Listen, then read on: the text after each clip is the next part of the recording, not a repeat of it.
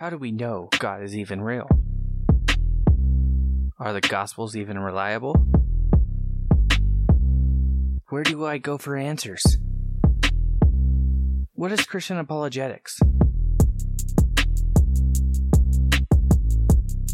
Welcome to the Reason Together podcast.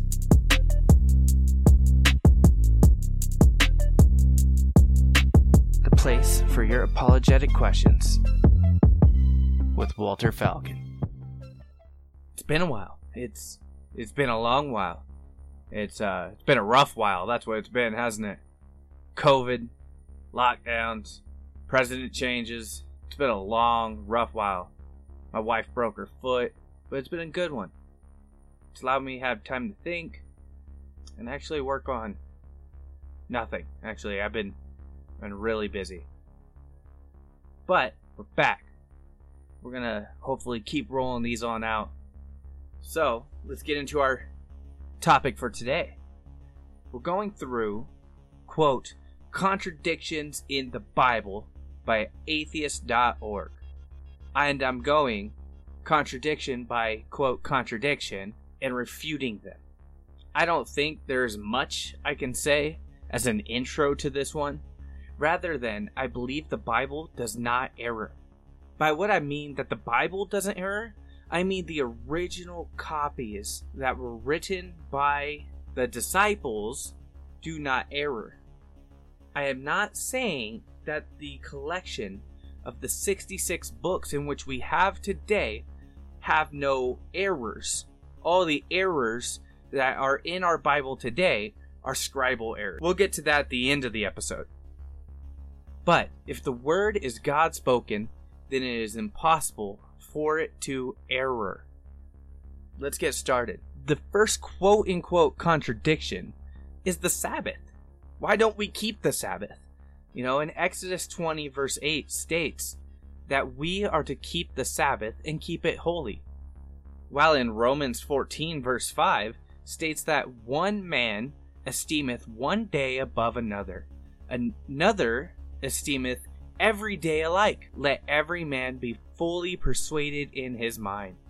The command in Exodus 20 verse 1 was given to follow God's example of a day of rest. However, Jesus talked about this when talking to the Pharisees in Mark 2 verse 27. Quote, the Sabbath was made for man, not man for the Sabbath. The point of Jesus' statement was that the Sabbath was not created to bind them to the law, but to benefit them. Furthermore, the spirit of the idea of the Sabbath is continued in the New Testament, but all the Old Testament 10 commandments are restated in the New Testament, except for the commandment to keep the Sabbath. Like I said, the spirit of it, by setting the day apart, is continually stated, but not to keep the Sabbath. Finally, there are very good reasons for our Sunday worship. We do so because Jesus raised from the dead on Sunday. Matthew 28 verse 1. The fact that he continued to appear on the following Sundays, according to Acts 2 verse 1, the early church realized the pattern and worshipped on this day regularly. Acts 20 verse 7, 1 Corinthians 6 2. Also, John calls Sunday the Lord's Day. When Jesus appeared to John for the last time in Revelation 1 verse 10. Because of this, we worship on Sundays instead of the Old Testament Sabbath. Next is the problem of seeing God face to face. Genesis 32:30. I have seen God face to face, and my life is preserved. John 1:18. No man hath seen God at any time. What? How do those coincide, right? Well, if God stated to Moses that no man can see God, then how did he see God's face to face? I don't know. But, I'm just kidding. Can a blind man talk to you face to face? The term face to face means personally.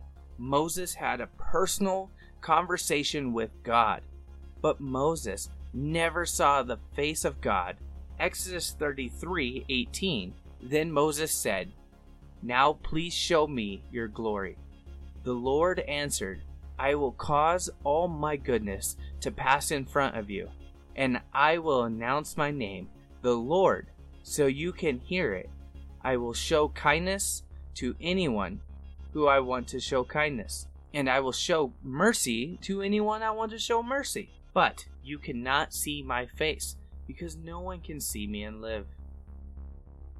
Alright, next is the problem of incest.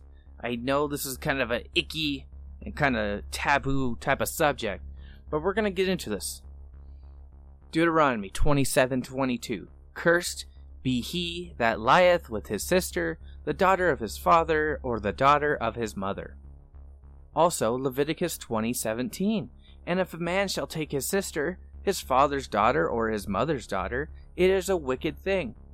But we see in Genesis 20:11 and 12, Abraham replied, "I said to myself, there is surely no fear of God in this place, and they will kill me because of my wife. Besides, she really is my sister, the daughter of my father, though not of my mother, and she became my wife."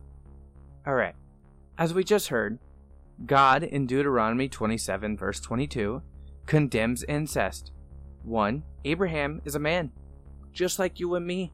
He is not above sin. Furthermore, and the command to not intermarry in your family wasn't given for another 500 years after Abraham lived to Moses. The Bible uses the term brother and sister, or son and daughter, such as in the case of Jesus being the son of David, Matthew 21 verse 15, so the term does not indicate how close in relation they are. But I find that kind of hangs on by semantics, and I don't believe it. I believe they are brother and sister. The thing is, God blesses people despite their sin. Everyone other than Jesus Christ himself that was blessed in the Bible sinned against God and his commandments. And the thing, like I said earlier, the command to not intermarry wasn't given for another 500 years. He can't be held accountable for something that wasn't given yet. Even if he did, we still find grace in Christ. And Jesus' grace extends back in time the way it extends future in time. Next, we have the issue of punishing crimes. Ezekiel 18:20. The son shall not bear the iniquity of the father. But Exodus 20 verse 5. I, the Lord, thy God, am a jealous God, visiting the iniquity of the fathers upon the children unto the third and fourth generation. This one has a quick and sweet answer. It does fall on what the author is using the word iniquity to mean. In Ezekiel, it is talking about eternal punishment. But in Exodus, it is using the word as a temporal iniquity, that is, that the sons to the third or fourth generation will have to deal with that father's problems here on earth. Not that the father's sins will cause the sons to not enter the kingdom of heaven. So, our next one is the problem of temptation. Because in James 1:13 says, "Let no man say when he is being tempted, I am tempted of God, for God cannot be tempted with evil, neither can he tempt any man." Genesis 22:1, "And it came to pass after these things, that God did tempt Abraham." What? How is that possible to go together? Good question. I'll explain. This is an easy one also. Just stop using King James Version. So you might be asking, well, what is the real translation? Well, drum roll please.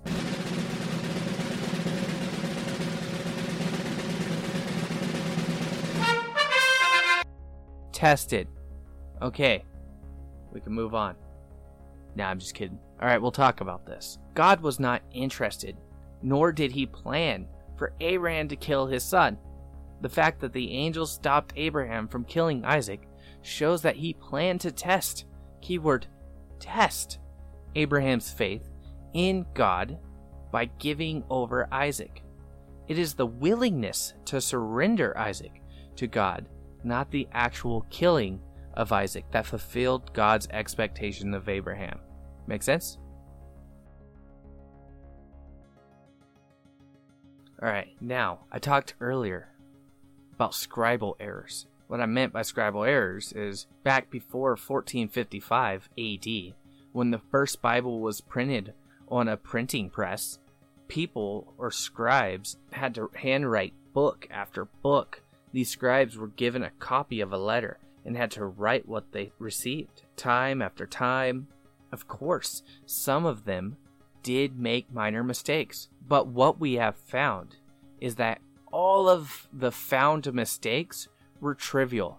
It never affected any core doctrine. Also, it is so easy to figure out if a scribe changed something, because there were more than one scribe. Let's just say we have 10 scribes, and 2 of these scribes hated Christianity, so they decided to change what they received. Let's also say each scribe wrote 10 copies of the letter. Now we have 100 copies of the letter. But because those 2 changed what they wrote, 20 of these 100 copies now are completely different from the other 80. So we could see that 20 are different. So those 20 would be thrown out. Furthermore, those scribes have strict rules they had to follow. If found, they would probably be killed or seriously reprimanded. But scribes were able to clarify something. I'm going to quote from J. Warner Wallace from ColdCaseChristianity.com. He is one of the leading cold case homicide detectives in the nation, and he has been on Dateline more than anyone else solving cold cases. Kenneth Moreland has given J. Warner Wallace the kind of nickname of the evidence whisperer. So I'm going to quote from him. Quote, "There are also places in the text where scribes have added something that complement the information provided by the original author. And after they had stayed there for a time, they were sent back with greetings from the brethren to the apostles. However, it seemed good to Silas to remain there." Acts 15:33 and 34. The second verse here does not appear in the earliest manuscripts we possess. In this case, the scribe may have been aware of a fact of history, that Silas stayed in Antioch, and simply wanted to complement Luke's account with something the scribe knew to be true. And there are also locations in the text where scribes have added clarification to a claim offered by the original author. John 5, verse 2 through 4. "Now, there in Jerusalem, by the sheep gate, a pool, which is called in Hebrew Bethesda, having 5 porches. In these lay a great multitude of sick people, blind, lame, paralyzed, waiting for the moving of the water. For an angel went down at a certain time into the pool and stirred up the water. Then whoever stepped in first, after the stirring of the water, was made well of whatever disease he had." Well, here, the scribe appears to have added a line, as it also does not appear in the earliest manuscripts. Once again, the scribe is not changing John's original claim about the pool of Bethesda, but instead seemed to try to explain why the waters would be moving in the first place. End quote. Now, also the most extreme example of something being changed from 2 different books that I have found, 2 Chronicles 22:2. Uzziah was 42 years old when he became king, and he reigned 1 year in Jerusalem. His mother's name was Athaliah, the granddaughter of Omri. But in 2 Kings 8:26, Uzziah was 22 years old when he became king, and he reigned 1 year in Jerusalem. His mother's name was Athaliah, the granddaughter of Omri, king of Israel. So what do we see here? How could he be 22 and 42 when he took reign? Well, we know it is not possible. But if we back up a little bit in 2 Kings 8 to verse 16 through 17, in the 5th year of Joram, the son of Ahab, king of Israel, when Jehoshaphat was king of Judah, Joram, the son of Jehoshaphat, king of Judah, began to reign. He was 22 years old when he became king, and he reigned 8 years in Jerusalem. So, if he reigned for 8 years, he would have died at age 40. And then his son, Uzziah, took over, so he could not have been 42. He must have been 22. This is the most extreme change in the Bible, and it's still there, because we do not want to intentionally change the text, further solidifying that we can trust what our Bible has. But if you notice, that did not change any core doctrine. It was a slip up of a 4 to a 2. That was it. That is probably one of the most, if not the most extreme change in the Bible. What I have said today has partial and whole quotes. I figured instead of relying on my own qualifications or lack thereof, I relied on quotes from The Big Book of Bible Difficulties by Norman L. Geisler and Thomas Howe. All rights are reserved to Baker Publishing Group. I would like to take this moment to suggest to you to order this book for yourself. It is a fantastic book that gives clear and concise answers from Genesis through Revelation, going book by book and objection by objection.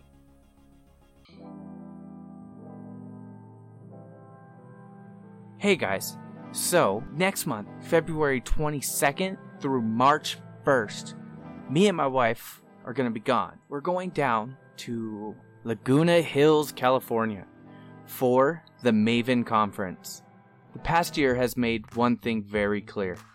We live in a culture full of chaos and confusion, and helping our children and students navigate this chaotic culture is more challenging than ever. The confusion abounds. Can boys be girls and girls be boys? Deep down, we are all racists, right? Is the Bible sexist? Is Christianity anti-science? How can a loving God allow suffering? Is our true identity our sexual identity?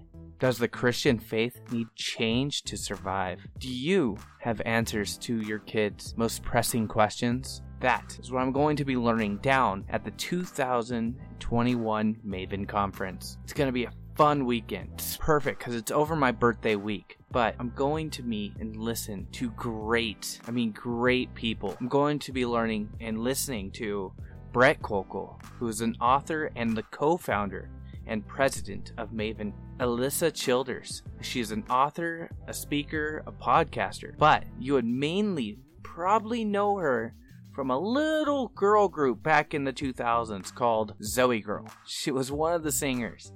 Now she is one of the greatest apologists we have today. Then next, I'm going to be listening to Sean McDowell. Famous father. His father is Josh McDowell, the author of Evidence That Demands a Verdict. But Sean McDowell is an author and professor of Christian apologetics at Biola University. And then, you guys already know about him, but J. Warner Wallace is going to be there.